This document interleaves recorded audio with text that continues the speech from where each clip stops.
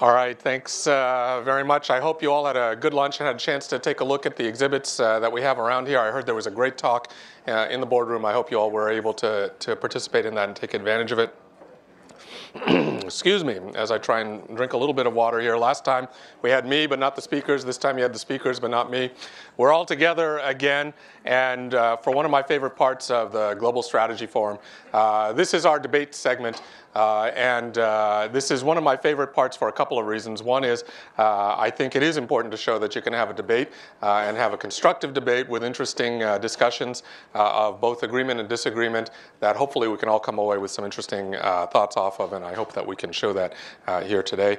It's also one of my favorite segments because hopefully we will have you all participating a little bit. You should all see on your seats or on seats nearby you some polling ballots for you to take a position on the resolution that we have placed before our debaters here. And we're going to poll you after the debate as well, just to see if anybody's had any changes of heart, mind, or otherwise based on the discussion that we've had here.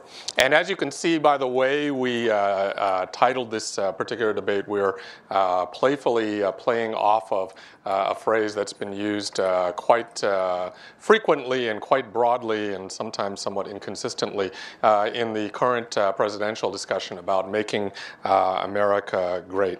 What we really want to talk about is not just about making America great, what makes America great, but how to help America stay great.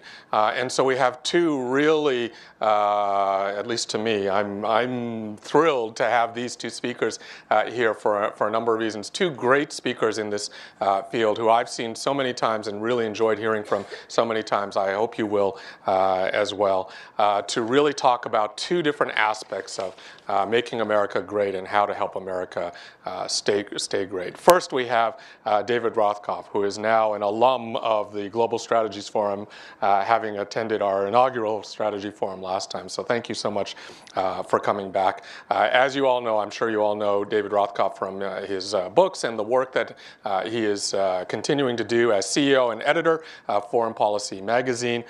He is also a visiting scholar at the Carnegie Endowment for International Peace and president and CEO of Garton Rothkopf, an international advisory firm specializing in emerging markets investment and risk management and related services. Hopefully I got that all right.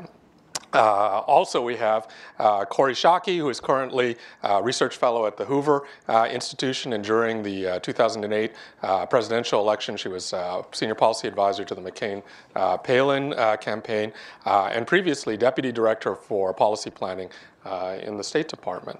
And both of them will take different perspectives on this particular resolution that we have going forward. I'll be moderating, so we're going to find out whether they will talk to each other or they will talk to me on this particular piece. And I will be moderating through a fairly structured debate format, which some of you have seen us use before, starting with some opening comments from David, opening comments from Kori, a short rebuttal period from David, a short rebuttal period from Kori, and then we'll open it up to the audience for you all to ask questions, to contribute to the debate as well, and then close with some closing comments from both speakers before we go to the final polling. So that's the approach we're going to use. Again, I remind you all that you have ballots either on your seat, in some cases it looks like under seats, and in nearby seats. Please find yours and participate in our session. And we will now turn to opening statements from David Rothkopf on making America great and helping America stay great. First of all, this is going to be very challenging because I agree with Kori on most things. And I also like Kori better than most people that I know. So, well, I don't want to say all people that I know. I have family and others that, you know, we have sort of set aside this discussion about whether America needs to be made great again. And the reason is it's a ridiculous discussion to have. First of all, I'm not going to be put in the position of agreeing with Donald Trump on anything.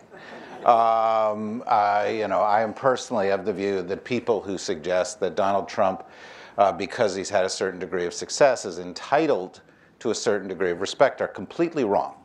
that is false objectivity. A person who is a threat, who is incompetent or who is repulsive, needs to be referred to as a threat, incompetent, and repulsive if those are the facts. He is a threat, he is incompetent, and he is repulsive. So, I do want to make sure that I'm not in his lane on anything. Having said that, it's also ridiculous to discuss whether America is great or not. Okay? It's the richest and most powerful nation in the world. It has been the richest and most powerful nation in the world for a long time. It is going to remain the richest nation in the world for a bit, and in terms of power, it is going to remain the world's most powerful nation. There is only one country on Earth that has the ability to project force from space, from the air, from land, and from the sea, anywhere in the world, anytime, and that's us. There is only one country in the world that has the financial wherewithal that we have, that is the hub of the financial universe.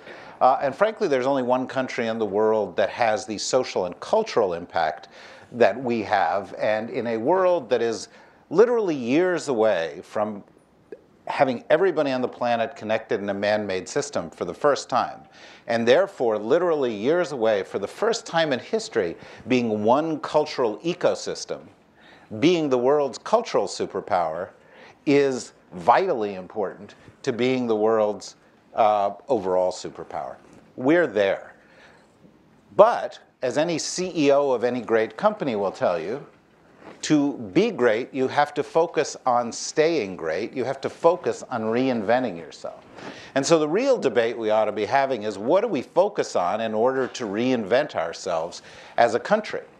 And the first issue is that the economic system in the United States has ceased to work. For the past 40 years, we have had economic growth without corresponding wage growth. Over the course of the past decade and a half, we've had economic and productivity growth without actually having the people at the bottom of the economy benefit in the way that the people at the top of the economy have benefited. Inequality has grown to levels of the Gilded Age. And as bad as that is, there's something worse, which is we don't actually know how to create the jobs of the future.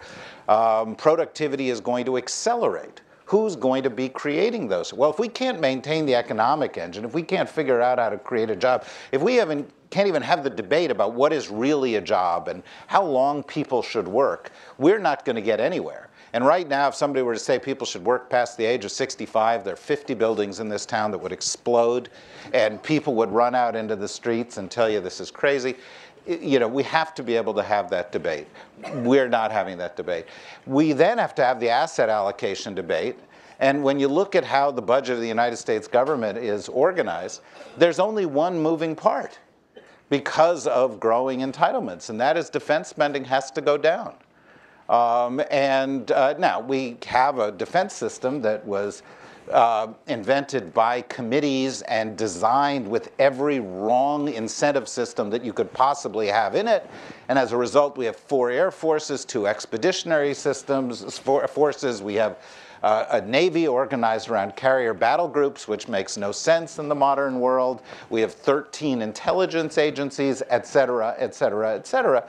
Somehow we've got to actually have a debate about how do you rationalize that, because that's the only pot of money we've got, so that we can spend money on education, on infrastructure, which we haven't spent money on since the Eisenhower era, and the things that we need to do in order to be competitive. Now, I've just got a couple minutes left, and so the question is, is that enough? And of course, it's not enough.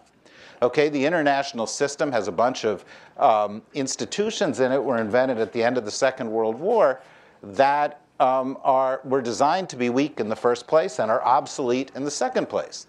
As a consequence of that, it is in need of revitalization, and we need a strategy around our role in the world that focuses on that, which means we need to revitalize the transatlantic alliance. We need to rethink the Asia-Pacific alliances we've got. We need to think of the Asia-Pacific region as the Indo-Pacific region, because there's only one way to deal with the rise of China, and that is including India in the picture. We don't think in those terms. We're not organized to think in those terms. We've got to organize our government to be able to deal with those kinds of things. And I would say beyond that, we need to recognize, as I intimated earlier, that the world is at the verge of a group of profound changes. Changes associated to having everybody on the planet connected in a man-made system for the first time. Changes associated with a connected world. You've talked about these earlier today in terms of some things like cyber, but cyber isn't really the issue. The issue is that in a world where everybody's connected, identity changes, community changes, the role of government changes, rights and within a society change. You have to ask questions. Do you have a right to the internet? If you don't have the ability to access a job without having a right to the internet, then perhaps you need to rethink constitutions. There are currently 9 constitutions in the world that actually grant people the right to the internet. We have new security threats related to this, but we need to rethink our doctrine. The reality is that in the Cold War era, the price of conflict was so high that nobody dared fight. In the Cool War era, the era of cyber conflict, the price of conflict isn't so low that perhaps people will not dare stopping fighting. And the threat of constant warfare, even if it does not seem like nuclear warfare in terms of the imminent threat, is one of higher tension between all parties at all times, and higher tension leads to the prospect of more conflict. All of these things require not new policies first. They require us to figure out what the questions are.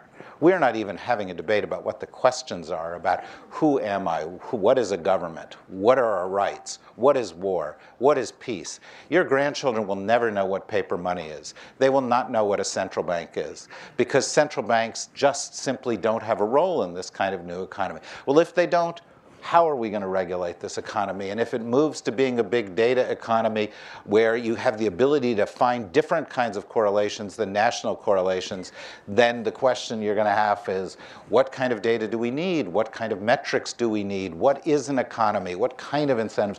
We're at a watershed in global history.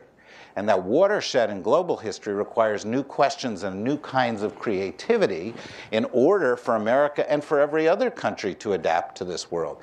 It requires something of us that none of us have been forced to do, which is to really go back to square one in almost every area and ask questions about the nature of the challenges we face, the nature of the options that we have, and we're not having that debate. So I would say, overarchingly, the principal thing that we need for this new era and to remain great is to figure out what the right questions are.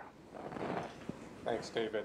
And really great initial comments on getting the questions right.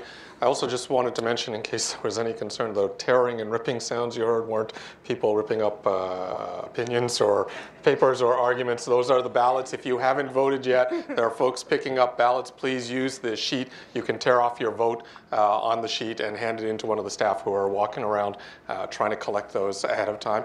And then we'll go to Corey for her perspective on this question as we go forward. Corey. So there's a terrific book written by Sackvan Berkovich, a Harvard history professor, called The American Jeremiad. And it's my favorite book informing this question, because his argument is that the United States has, since its inception, believed it was failing, right? Like Jeremiah in the Old Testament always believes that things are going wrong and never going to get better. And that is, in fact, the secret of American success. That we always think the Puritans believed that they were isolated from God, and that's why they were going to suffer on the Mayflower, right? Like we always think we're bad. In the 1950s, we thought that the German economy was overtaking us. Already, less than 10 years after World War II, the Germans were making the United States economy a thing of the past. The Japanese in the 1970s, and now the Chinese. And in fact, in that anxious, oh my God, everything we're doing is wrong, we have so many advantages and we are not making good use of them, that David's talk so nicely illustrated.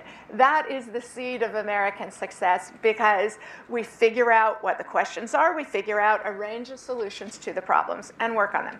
And in fact, the reason that American power is so enduring in the international order is that almost alone among countries, all of our problems are within our ability to fix them.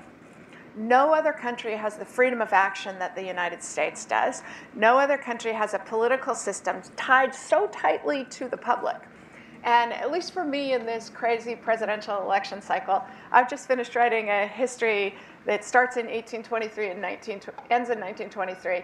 And it's oddly comforting in this crazy political cycle to realize that we are not newly a country full of crazy people run by reckless politicians.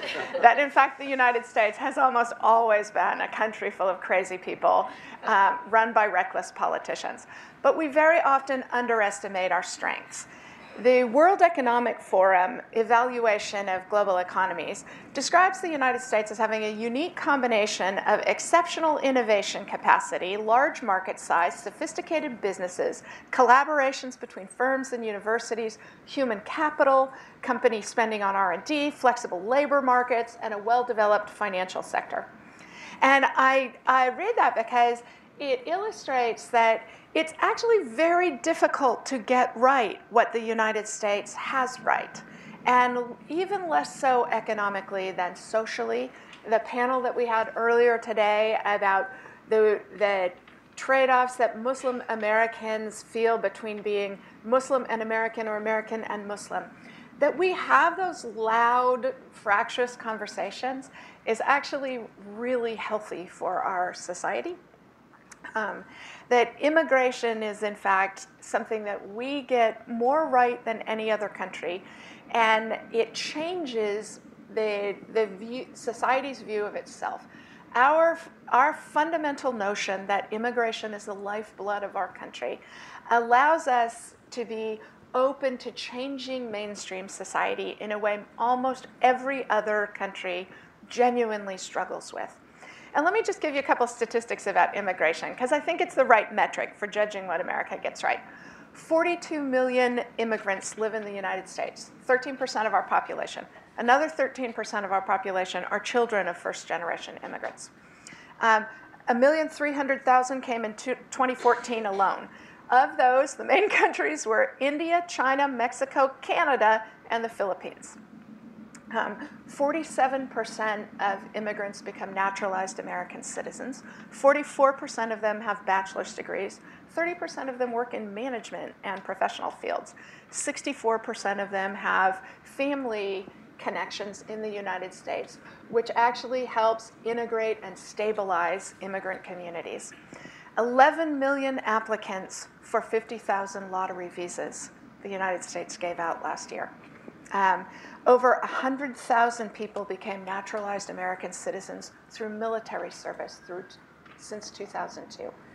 This great coming together that immigration creates is extraordinarily hard for countries to get right.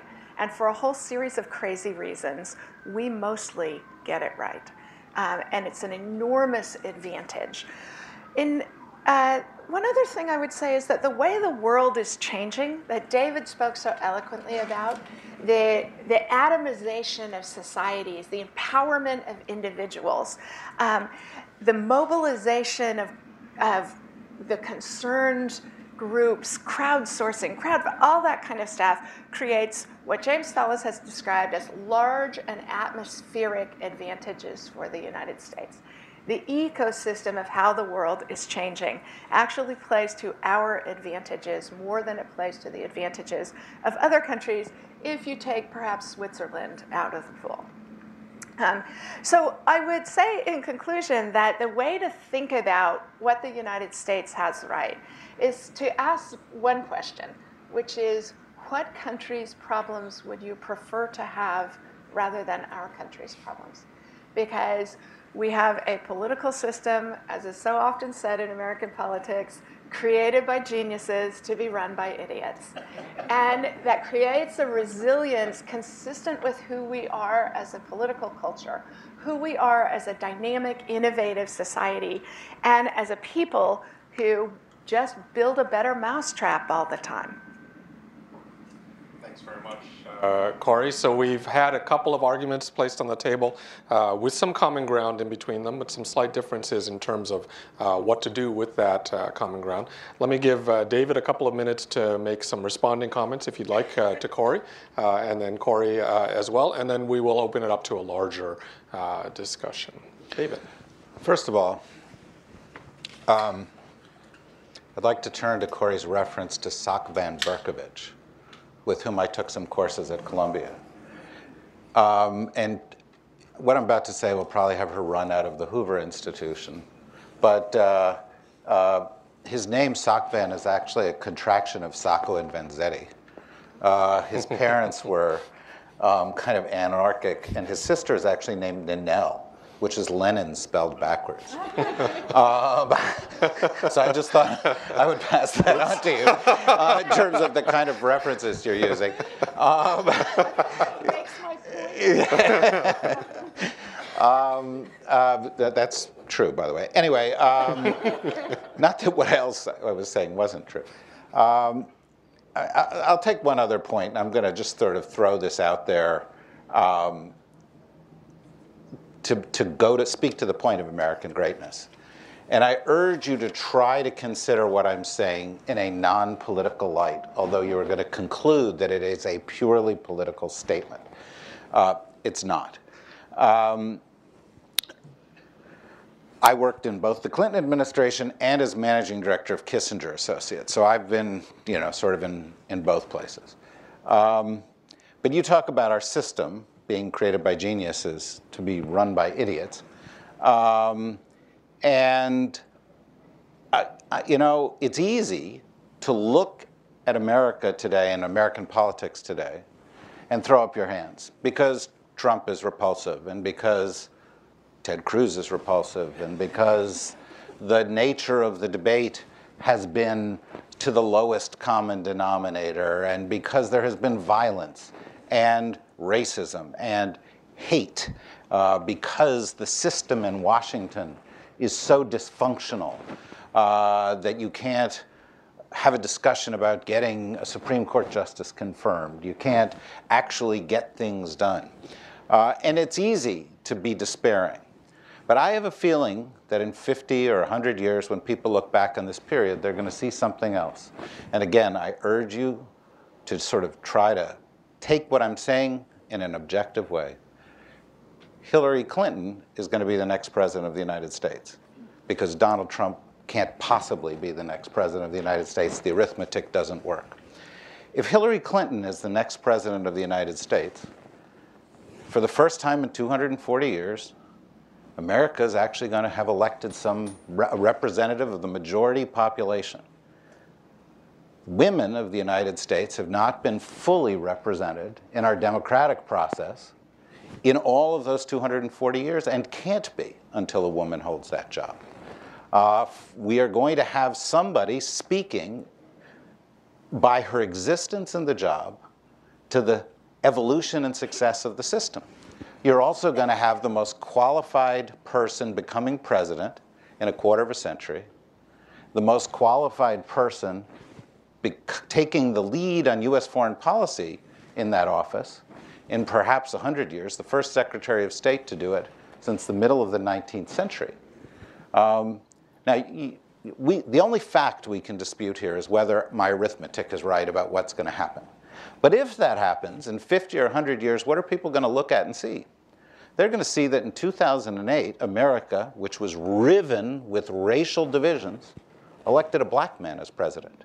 And that in 2016, America, which has been, as most countries in the world, unfair to the majority population, elected a woman to be president. And so this broken political system will actually become truly inclusive for the first time in a quarter of a millennium. And that is remarkable. And I think it's worth keeping in mind and actually being somewhat inspired by.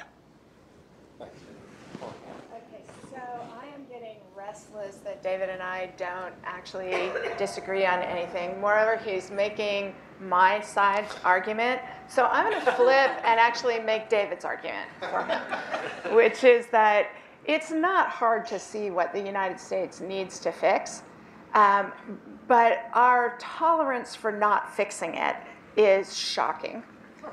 Second of all, the United States is a risk-tolerant society, right? A society where, what is Alexander Hamilton's great phrase? A society of financial esprit. by which he means bankruptcy is tolerated in this country to an extent it is not in most countries. Chapter 11 bankruptcy is one of the great causes for churn and turmoil and innovation.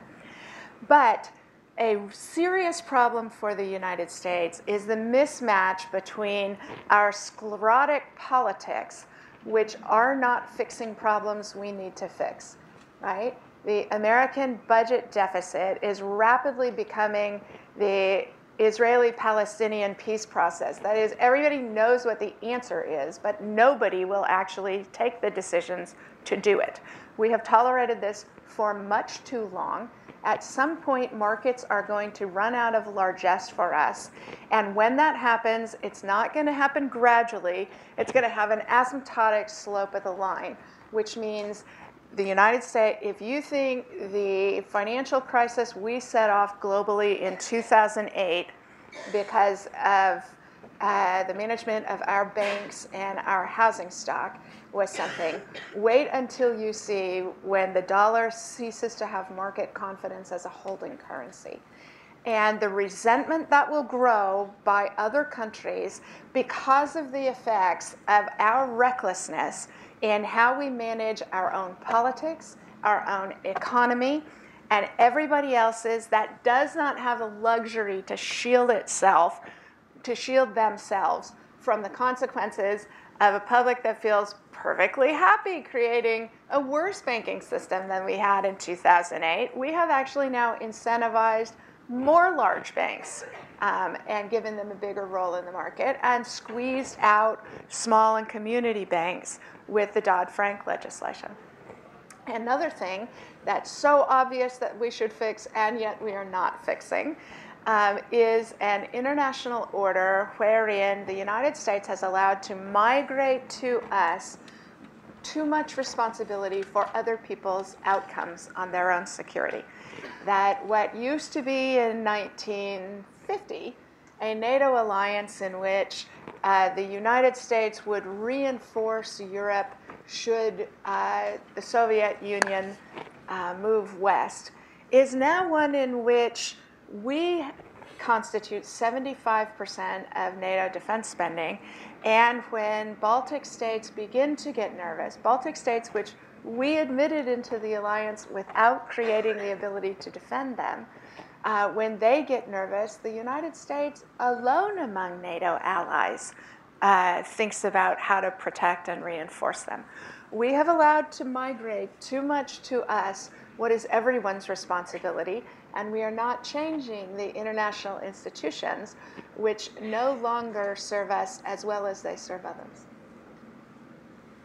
So we've come to an interesting place in the debate, which may make it challenging for the voting, but here's the way I interpret it, and I want to see if the debaters are okay with heading forward. So I don't think it's necessarily a pro-con or a David versus Corey debate, but I do think there's an interesting discussion here to be had about the elements, which I think actually are in common, of what does make America great in terms of economic base and strength and innovation, cultural robustness and diversity, and what I will call, at least loosely, civil society, to distinguish that from the politics that's going on with civil society. So there's kind of that agreement of that base of strength, but there's some disagreement over exactly what areas need to be addressed to use that to its best advantage going forward. So I'll point out a couple that you raised, I think, David, and then perhaps get your specific reaction to them. Addressing inequality in terms of the economic engine, I think you put it, in the United States. Decreasing defense spending as the only real place we can free up resources to find the resources we need to spend in some other areas. I think there was agreement on rethinking and changing some of the international institutions and using that term broadly, not just organizations, but the relationships and the dynamics out there. On the inequality piece and the defense spending piece, Corey, what are your thoughts to what David's put on the table? I agree with David about stagnation of wages. I am less concerned than David. I'm less concerned than David is about inequality, because I think Americans actually have a really high tolerance for economic inequality, provided that people believe there's opportunity for everyone to come up. So I'm less concerned about inequality than I am about the way that, for example, if I know your zip code, I can predict the likelihood of your children getting into a good college because I can tell you the quality of the elementary school education that they are getting. So the access to opportunity, we are not nearly worried enough about. I'm not particularly worried about defense spending because I think that, with 45% of the global total, we ought to be able to protect our country's interests with that. And I think as long as we have is August Cole here? Because I'm going to plug his terrific book, Ghost Fleet. As long as we continue to have space in our budget for 2 manned fixed-wing fighters as programs of record, when the technology and operations are so obviously driving us very fast towards unmanned platforms, defense spending's not that tight if we can still have F-22s and F-35s in our budget. David, what do you think about what Corey said about America's high risk tolerance for inequality? And then let me add one other piece that you didn't address in this, but I'd be interested in your take. The role of international trade in how you think that either contributes to or is a challenge for the U.S. economic engine. TTIP, TTP have been discussed mostly in kind of a black and white, good or bad sort of way. What's your view of international trade and those types of trade agreements in that discussion? Well, first of all, with regard to inequality, whether we tolerate it or not, it's immoral. Secondly, the bottom fifth has less of a chance of moving up to being the second or the middle fifth than they've had in the recent past.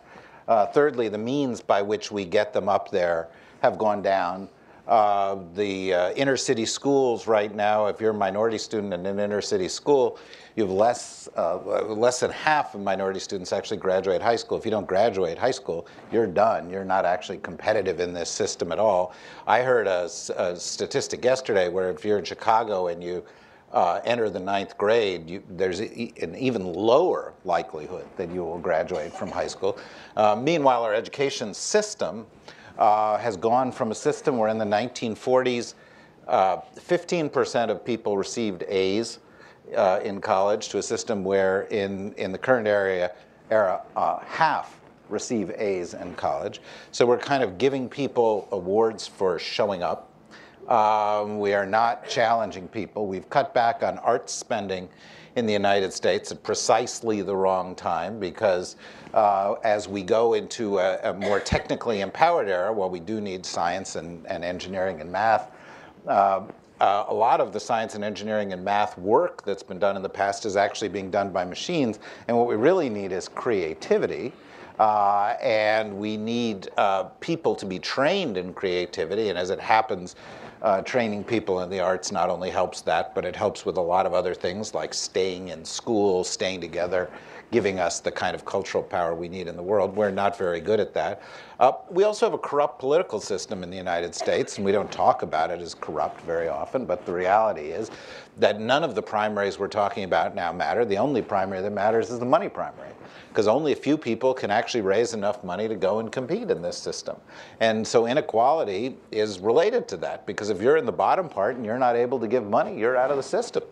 You don't actually get to pick the candidates. And unless we fix our corrupt campaign finance system in the United States, we are not going to improve the problems of inequality. And if you think that it's just a coincidence that the top 1% have given the most and dictate the outcomes in the political system, and that they've received 90+% of the benefits of the last recovery, I have some real estate in Bethesda I'd like to sell. So I actually want to push back on David's point about our political system. Because tawdry as it is, and the influence of money, I am sympathetic to those lines of arguments. But it does seem to me that our current presidential cycle actually is the counter-argument to that. Namely, if money could be determinative, Jeb Bush would be the Republican nominee. And if money could be determinative, Bernie Sanders wouldn't be in contention with the enormous flotilla of money that Hillary Clinton is bringing to bear on this. And then, in fact, the main reason the American political system is both so vibrant and so reckless is that the system is tied very closely to public attitudes. And what we are seeing this election cycle is a surge of angry populism on both the right and the left. And I think it's precisely a response to the stagnation of incomes and the belief that we don't have a solution to the way that low-skilled jobs that you used to be able to support a family on, truck drivers, auto workers, those jobs are gone and they're not coming back. And people are demanding that political leadership come up with a solution. So I think we're actually going to be at the start of everybody turning the key in the lock, trying to find the solution to that, because people who are voting are angry about that. It's driving populism. You can see it in both of the major political parties. And politicians are nothing if not self-interested, so they are going to, sooner or later, somebody's going to find a way to do that, and it's going to cement a political advantage for 10 or 20 years for whoever can do it. American political system of the sort that Kori is defending here, do you get a billionaire casino owner as the champion of Trailer Park America? Okay. It's a great country, people. Let me though pick up on the last point that Kori's making to come back at you on the trade issue. What do you think your views? Well, first of all, thanks to people like Paula, who I see sitting here in the front row, and a lot of others, we did so much good work on trade in the preceding 50 years that trade's much less important now than it was in terms of trade negotiations, because we've freed up a lot of trade, and I think it's worth noting that. Should we move forward with TPP? Sure, why not? It's not going to actually hurt anybody. The jobs that people think are being outsourced are actually being outsourced to the past.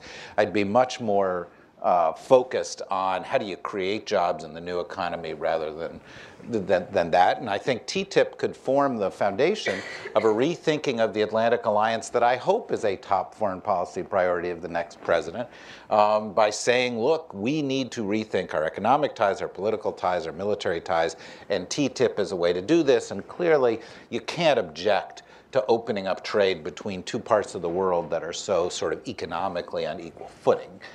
For the same reasons that you might object to trade with the emerging world.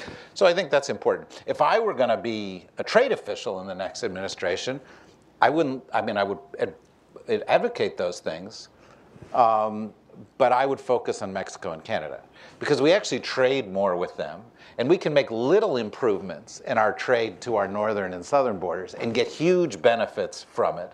And it's very unglamorous, and it doesn't win you lots of headlines.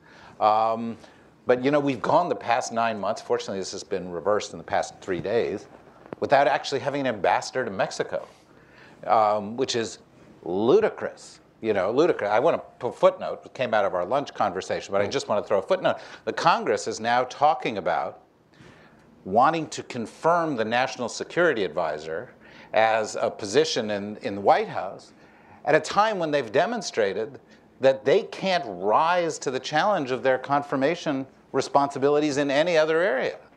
It's like like a drunk driver offering to set up a car service. It's absolutely ludicrous. I think there's some things that we can do in trade, and we certainly ought to promote it. But the big challenge, we underplayed. I was a trade official in the Clinton administration. I was out there promoting it. I think trade's a good thing. We underplayed the dislocation. We underplayed the consequences for people at large. We did it to help serve a political purpose. That was wrong. We have to figure out how you create jobs in the United States of America. I think we need new paradigms. I, by the way, think that means we need new economists advising presidential candidates. You need Andy McAfee and Eric Brynjolfsson, who wrote The Second Machine Age, or A Race Against the Machine, who are actually thinking about this instead of a bunch of macroeconomists who think that there's 3 puppet masters in Washington, a little monetary policy here, a little fiscal policy here, and everything's going to be fine. Okay, we actually have to get much, much more micro in our search for solutions. So Corey, to you on a point that you raised, so notwithstanding the kind of sclerotic politics that you see going on today, you talked about one of the great strengths of America being our ability to get the question, redefine the question, re-understand the question, and then adjust and adapt ourselves to that new understanding. Some would argue, though, that that is either getting to be also a sclerotic process, or at least a very, very slow process, to which we may be falling somewhat behind. In other words, it's not that we aren't getting things and adapting, but we're doing it so slowly that we're being outpaced by events effectively. Others might argue, and I'm going to pull a thread, I'm not going to say that David said this, but pull a thread that because we have so many folks who are used to thinking about things in a particular way, that there's actually a growing divergence between the changes going on in the world and the way we're defining the questions and the answers, at least in our political system. What are your thoughts on that? Has there been any change, or do you think that continues to be a robust part of the American identity? I do think it continues to be a robust part. I mean, when Thomas Jefferson was elected president, John Adams thought it was going to be the end of the republic, right? Because he was such a reckless, and his economics were unsound. And when John Adams was president, Thomas Jefferson thought the Alien and Sedition Acts were going to be the end of the Union, right? So we have a system that actually has a whole bunch of experimentation, most of which is bad. But as the result of that, you end up building a sense of what's the scale of the problem, what's the range of choice, what are our ability to do it. If you look at what the United States looks like to other countries, I'm sure many of you have had this experience, right? That people say, oh my God, any idiot can be elected president in the United States, right? There's no vetting process except voting, right? Like the party doesn't have to groom, you don't have to have been the junior whip on labor to get to be a shadow minister, to get to, right? Like, any crazy casino owner can make his case to the American public and possibly even get elected. So I don't actually think the system fails to bring in a whole bunch of ideas. Again, most of them are bad, right? But the system also vets very well because it's tied so tightly to American public attitudes. The system actually has to be responsive to what people are scared about. And if you contrast that, actually, with the problem many parliamentary democracies are experiencing in Europe right now, or the meta problem that the European Union is focused on, you have elites who are so far out of sync with what their public is worried about and have so little incentive to be responsive to it that you have an enormous structural problem. And ours veers on and off the road, but it is responsive to what people are worried about. There is no overstating the genius of the founders of the United States. It is possible to overstate the qualities of the musical about one of those founders, which is... Shows that David's 1% that he's already seen Hamilton. Yeah, and it's crap. Okay, I just want to say, everybody loves, because they know who Hamilton is and they have a $10 bill in there, but whatever. Bad music, bad acting, no story arc. Doesn't deserve the Pulitzer Prize or MacArthur. Okay, I'm glad. Wait, pardon me? And you don't like rap? I'd like rap. It's crappy rap. Give them credit for trying, okay? But, it sucks. Anyway, but, we do have a system that was appropriately designed because we very rarely get great leaders. You can only name a few of them. Every election morning we wake up and we think, is this the next Washington or Lincoln? And typically we end up with the next Rutherford B. Hayes. You end up with a mediocrity. But it is a system that is successful precisely because it can succeed even when you have a mediocrity. And you will go back and you will look at the past 100 years of American history. No president had a better record with regard to U.S. policy towards Africa than George W. Bush. No president did more to improve U.S. relations with emerging markets, big markets like India, than he did. You may have thought Bush was a good president or a bad president, but there's a general consensus that this was a boob who shouldn't have been elected president of the United States. A lot of good things happened on George W. Bush's watch, just like good things happen on the watch of most presidents. And that's a successful system. And so once again, I agree with Cory, and by the way, I strongly endorse Cory for a position in any administration. So I'm pretty sure Rob Kopp hates Hamilton is now trending on Twitter.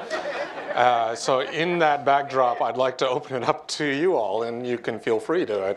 By the way, I spent the first 10 years of my career as a theater director. There you go. So I just want you to know, yes. So that my training was in theater, not in foreign policy. So listen to me about Hamilton and not about anything else. All right, so we're going to open it up to some questions. We have some microphones coming around. Please identify yourself when you ask a question. And let's start over here, please. Thanks, Alex. Hi, Sandy Swarzbach from the Naval Air War Center at China Lake. My question is to both of you, but primarily to you, sir. When you were talking about that we need to redefine the questions and that we need to focus in on them and look for some answers, who is the we that you would want to point to start to look at those questions and start to define them, and also to start to search for those answers? And also to you, ma'am, who is the them that's going to put the questions together and also present the solutions? And then how do you get that message across? We heard earlier about how you put messaging across and how you get the information out there and how you form the narrative. But I don't think we're doing a very good job of forming a cohesive narrative that reaches both the top half and the bottom half of the American people. Well, as far as the we goes, I was thinking of you. In other words, we actually live in a society where everybody is connected to the center, where everybody can present a view that is seen by everybody else. Doubt me, count the number of views of the top 5 Justin Bieber videos on YouTube, which are seen by hundreds of millions of people. I was watching a cat video last night that was seen by 56 million people. And if you want attention to your ideas, put a cat video in it. That's why you do that. That's what. Yeah. Seriously, the reality is it's not going to come from the center, the sclerotic center, to pick up on the term that Cory used earlier.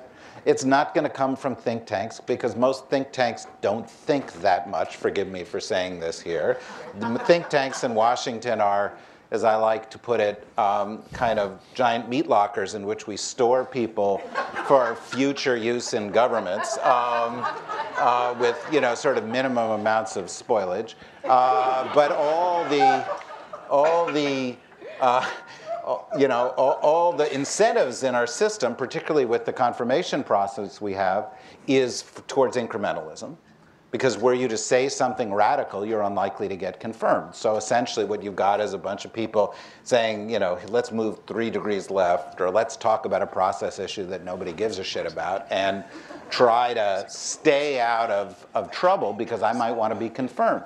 So that means it has to come from outside Washington. Fortunately, go to Akron, Ohio. A friend of Antoine von Achmel has just written a great book about this stuff, a guy I work with. Go read the book. In Akron, Ohio, they had a problem.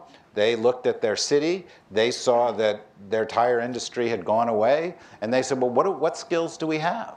They said, well, we have a lot of chemists. And we said, well, maybe we can focus on new materials. And there was creativity. There are a lot of laboratories of creativity out there in the world. And so I would say cast your net wide for this. But anybody can pose those questions. The thing is, you have to demand an answer from the people who are in power. And that we tend not to do. We tend not to challenge the people who are in power with these things. And I think it's very important to do that. Cory? And if you have good ideas, send them to foreign policy.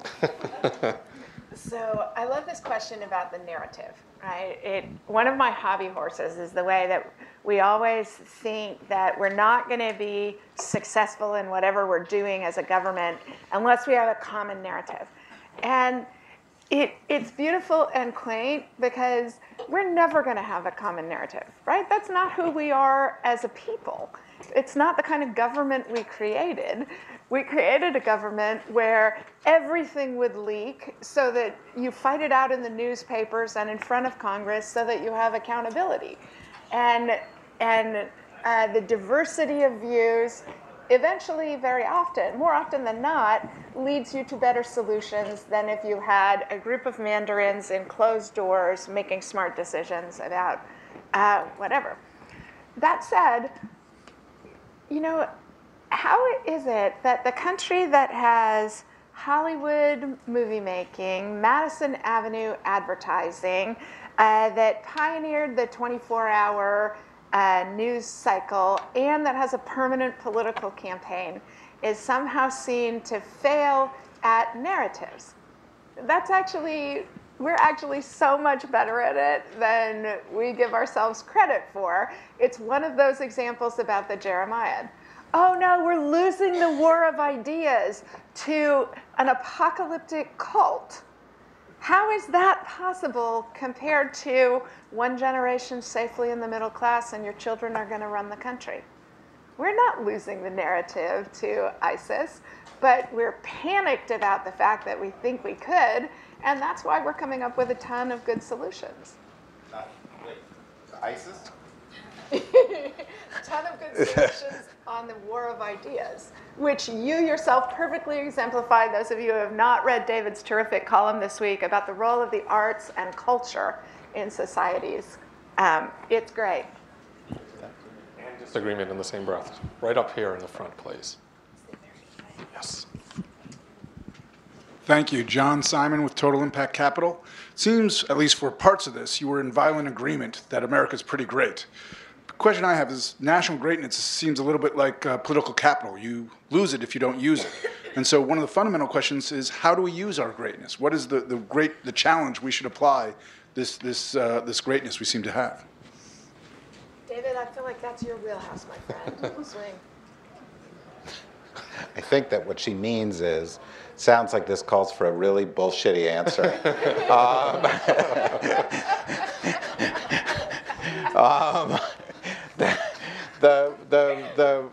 You know, look, we use the canned answer as I think the right answer. You know, we use our greatness to advance our national interests.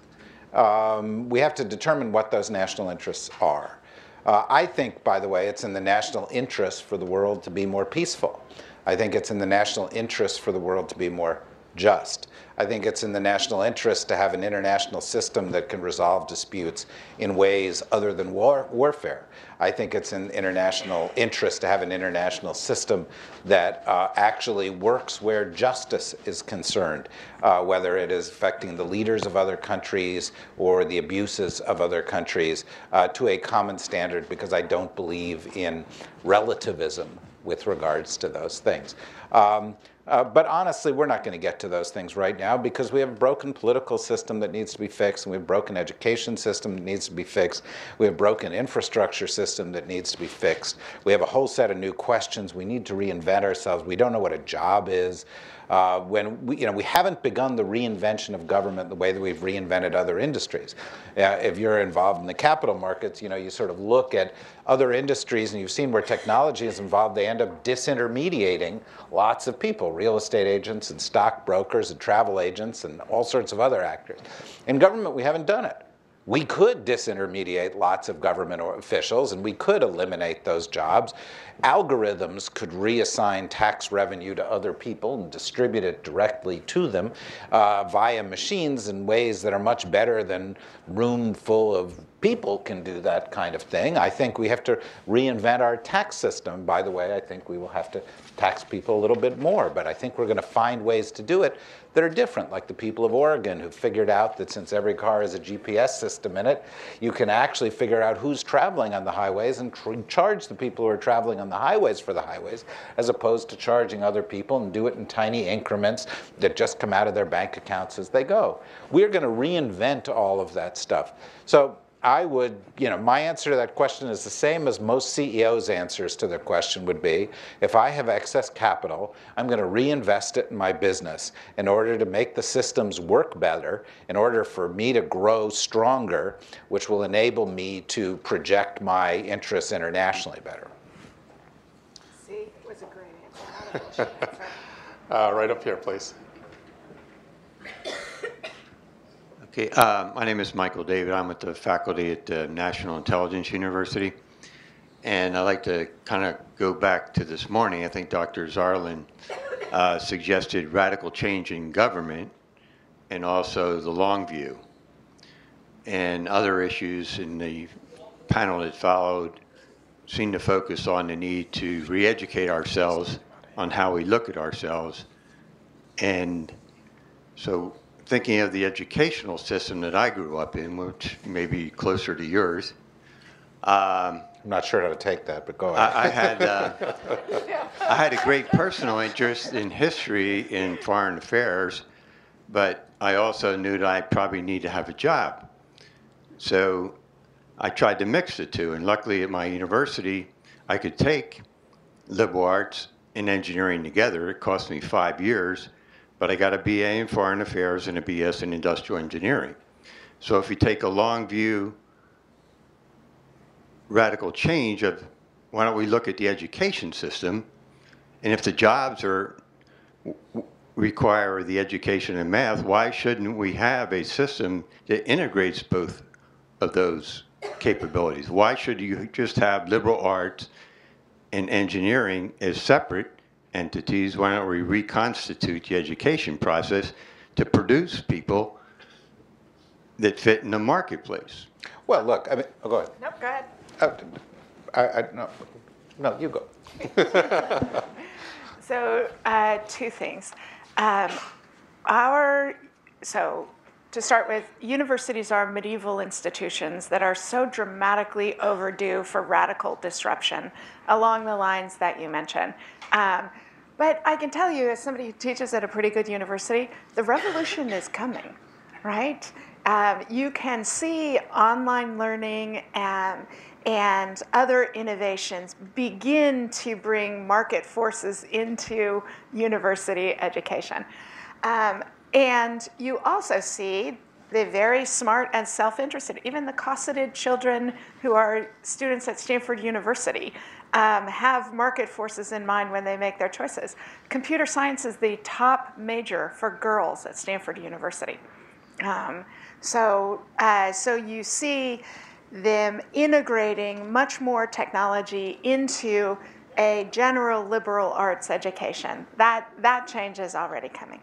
What I would emphasize, though, is that I think that's actually the wrong level to focus on innovation, that we need primary school education that, if a kid doesn't read well by the time she's in 3rd grade, and that hinges crucially on whether her parents read to her, whether they are involved in her education, whether they have the bandwidth for that kind of focus.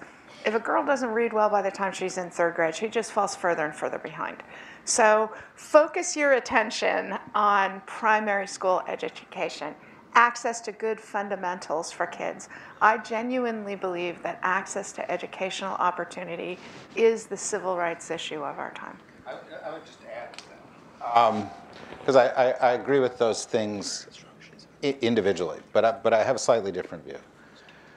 Primary, secondary school, university, antiquated concepts. Corey's right. This is a medieval system. It's designed for people who go and enter the workforce at a certain age and might work 15 years or 20 years. They would work in the same job. Okay, now people enter the workforce and they're going to work 50 years. They may work 60 years. They may never retire. They're going to have multiple kinds of jobs. You need lifelong education. You don't have purely institutions that you go to study. You need distributed education. We have the ability to take the best minds and present them to everybody. You can take any course that MIT right now teaches free on the web, but guess what? Nobody does. Why? Because the reason that they study is not to learn something, it's to get a certificate.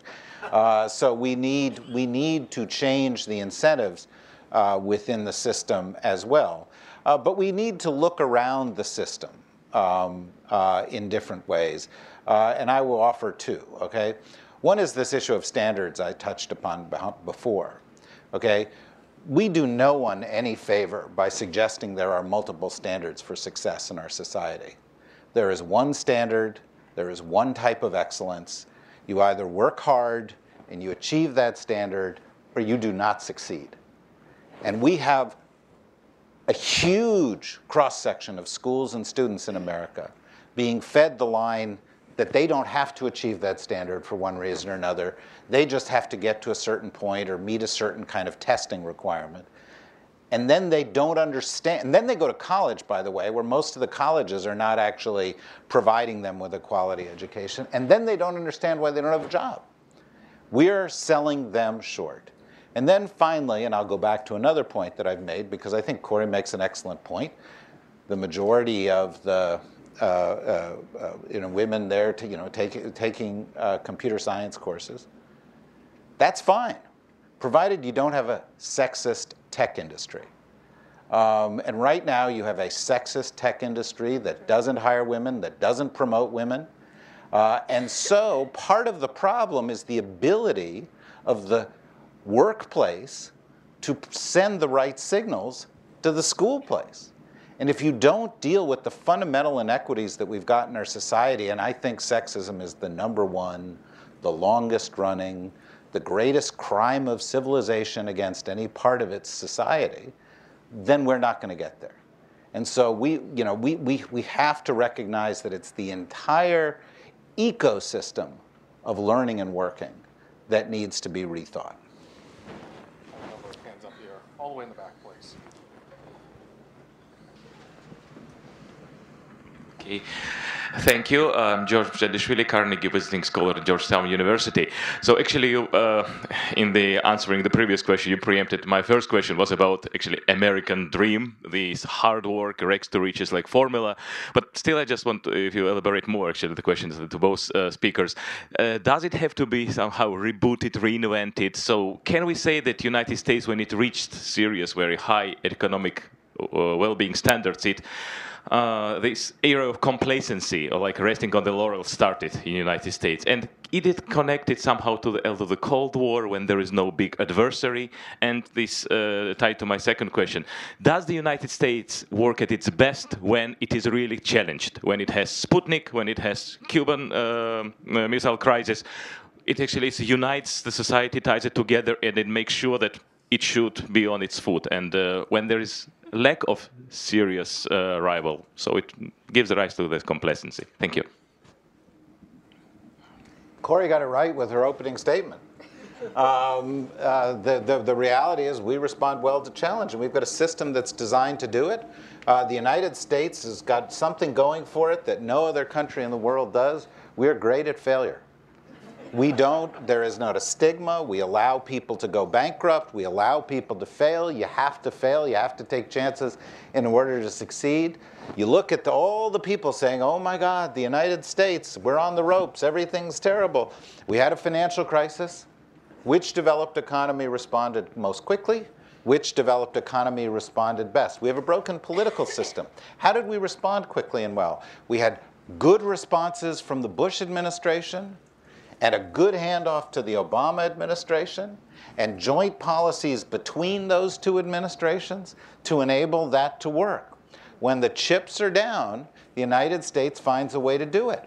Who's inventing, who's leading in terms of new technologies, who's leading in terms of a lot of the reinvention right now that goes in the world? Just to paraphrase your question, go to any country in the world where you think there is a greater investment or belief in the creativity within the system. Okay, I suggest if you go searching for that, you'll come back to the United States. There's a wonderful article written in The Atlantic by James Fallows in 2010 about Can America Rise Again? Something to that effect.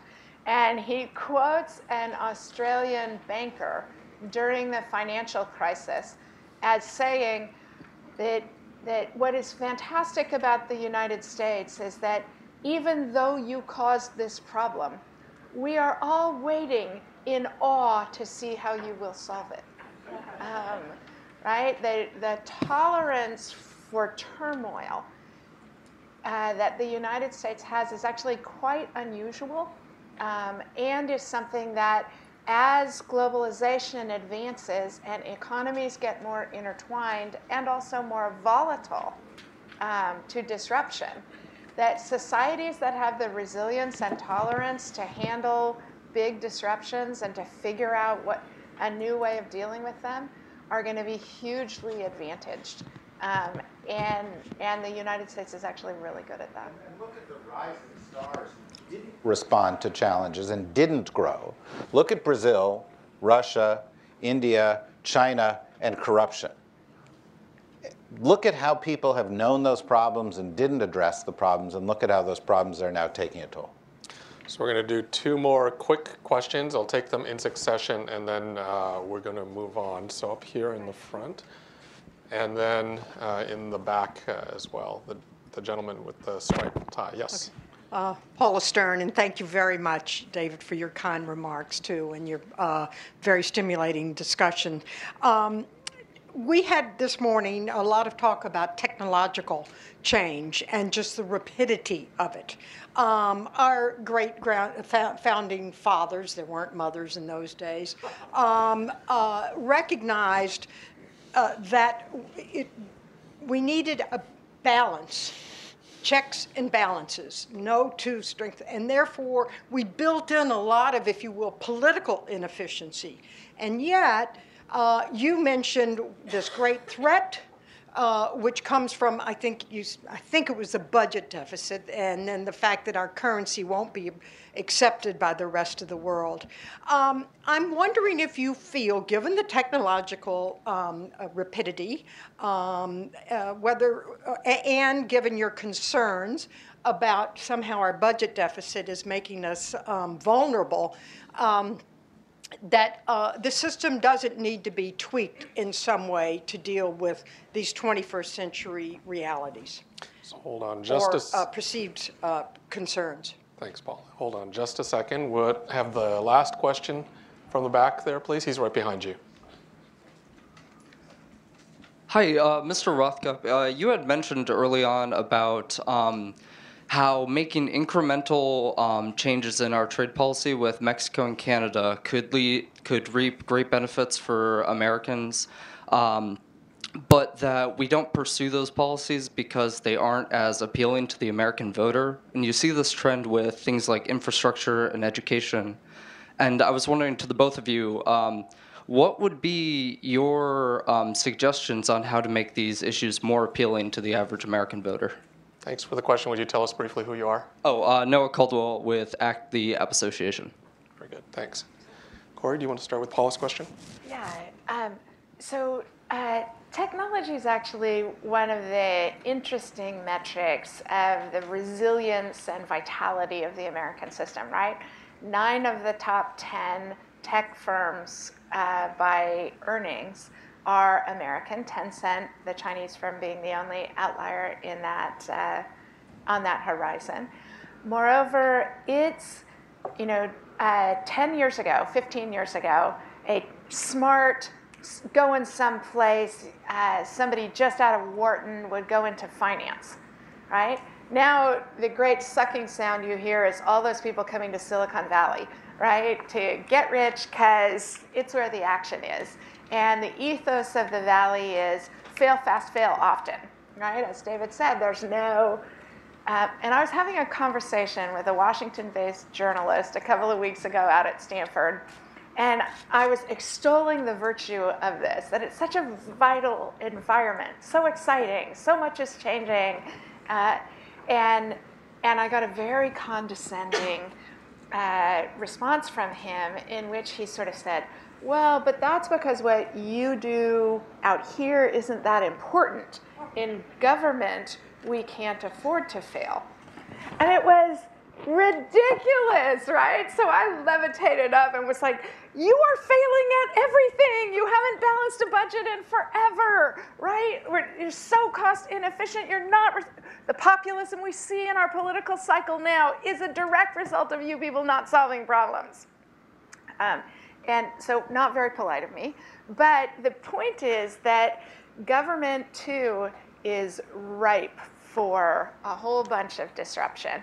And what we are seeing is a lot of philanthropy coming from people who have been in the tech industry, right? Bill Gates is the big, obvious big one, right? Helping, even more important than what George Bush did in Africa, is what Bill Gates is doing in Africa, which is helping build robust healthcare systems that are distributed and not, anyway, all that good stuff. We will see that perking into the system as these people get, tired of making even more money, or they begin to, as Mark Zuckerberg has, taken an enormous interest in the educational system. We see change agents in the system, and as David argued, our system is so incredibly porous and responsive that I actually think a fair amount of change will come, and will come pretty quickly.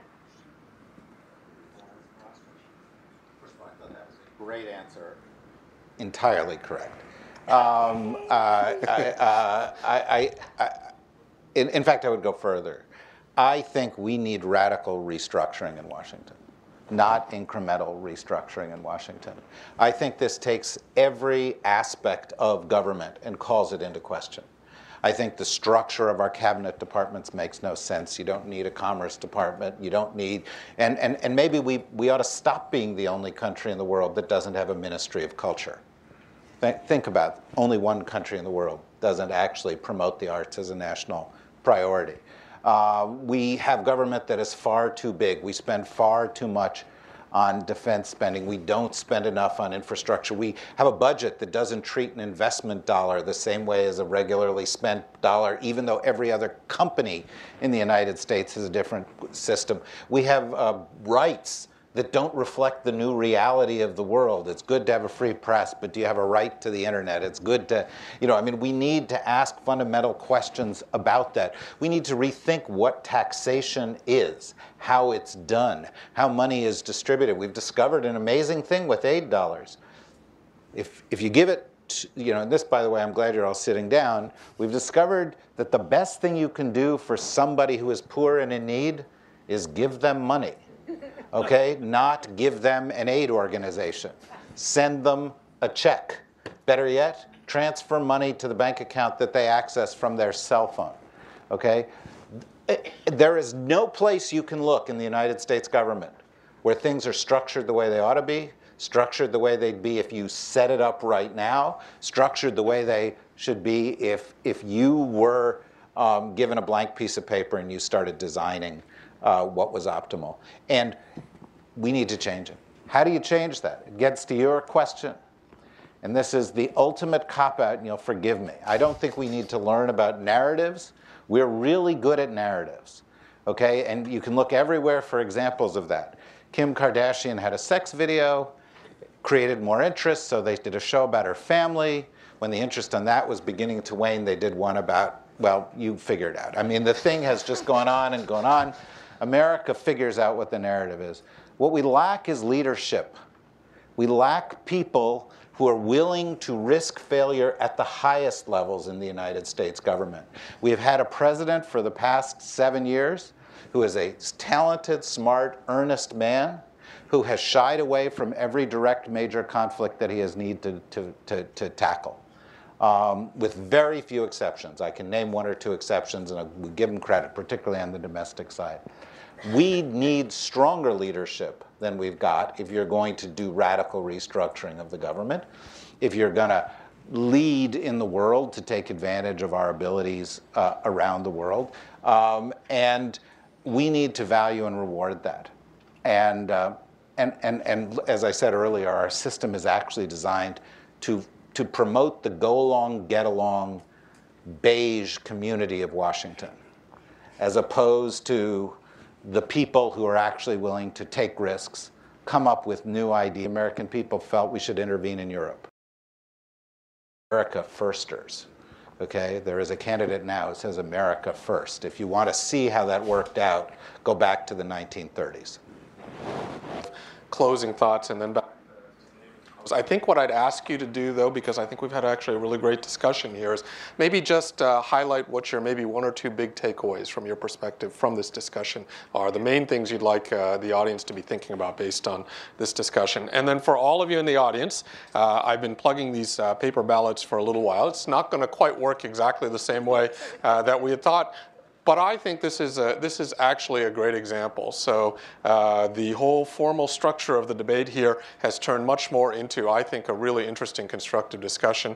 I think what we've really shown here is you don't have to disagree and just say yes and no and yes in order to really explore some subject matter. I think we've done a really remarkable job of exploring this space and this question, especially in this very, very political time, in this very, very political context, without having to do that. So what I'm going to ask you to do, and hopefully in a good way, and hopefully it will not focus on your comments on Hamilton, is vote either in the affirmative if the key points, takeaway points that David highlights in his closing statements are resonate with you more strongly, or vote in the negative as they're listed on your sheet if you believe that the key points that Corey highlights resonate with you more strongly. And Corey? We'll have someone over to study that right away. It'll take a little while. Though, Corey, over to you. So it seemed domestic policy as well as foreign policy. What we need to do, though, because we are a government so responsive to its public, as Thomas Jefferson said, the only safe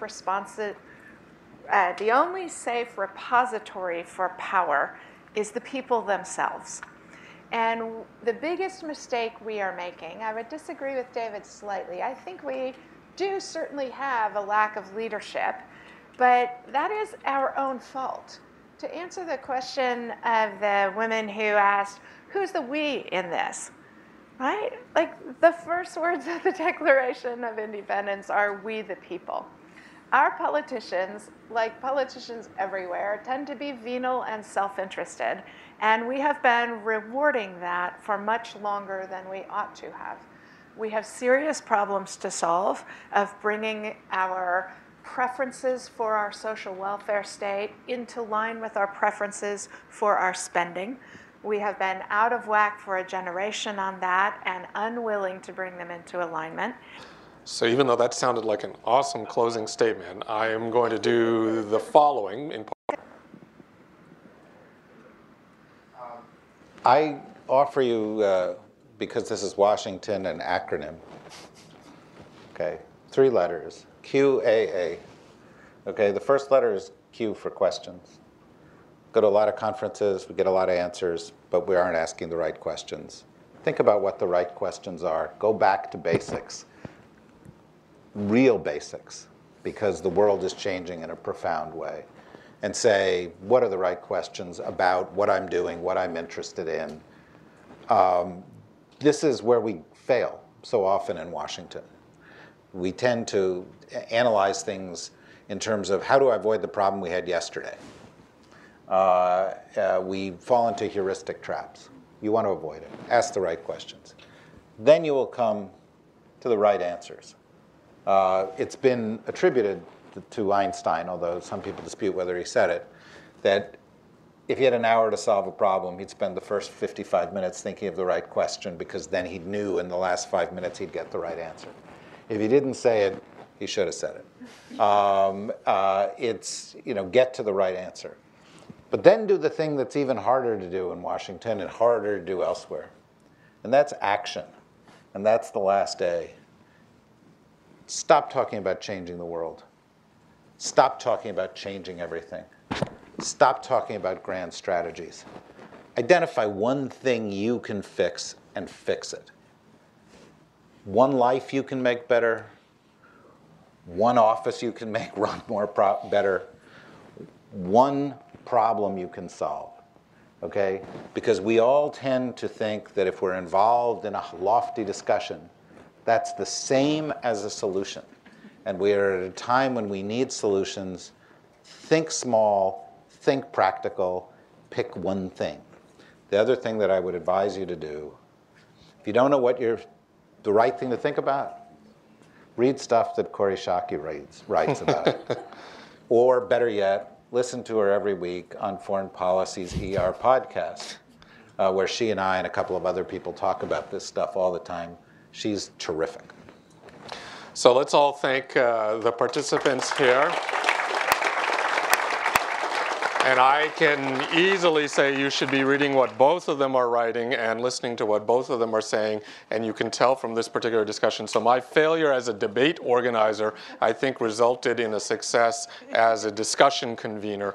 I really both appreciated and enjoyed the opportunity to even sit between you to have this particular discussion, because I really think this discussion and many of the points you raised absolutely epitomized why we're gathered here today, what this conference is trying to do, both in terms of hearing from people on stage, but hopefully in terms of building a community that will take up your call, David, and with the kind of optimism that you've laid out, Kori. So folks are voting now. Somebody tell me whether we're supposed to wait for the vote to be finished or we're going to do the results in the next section.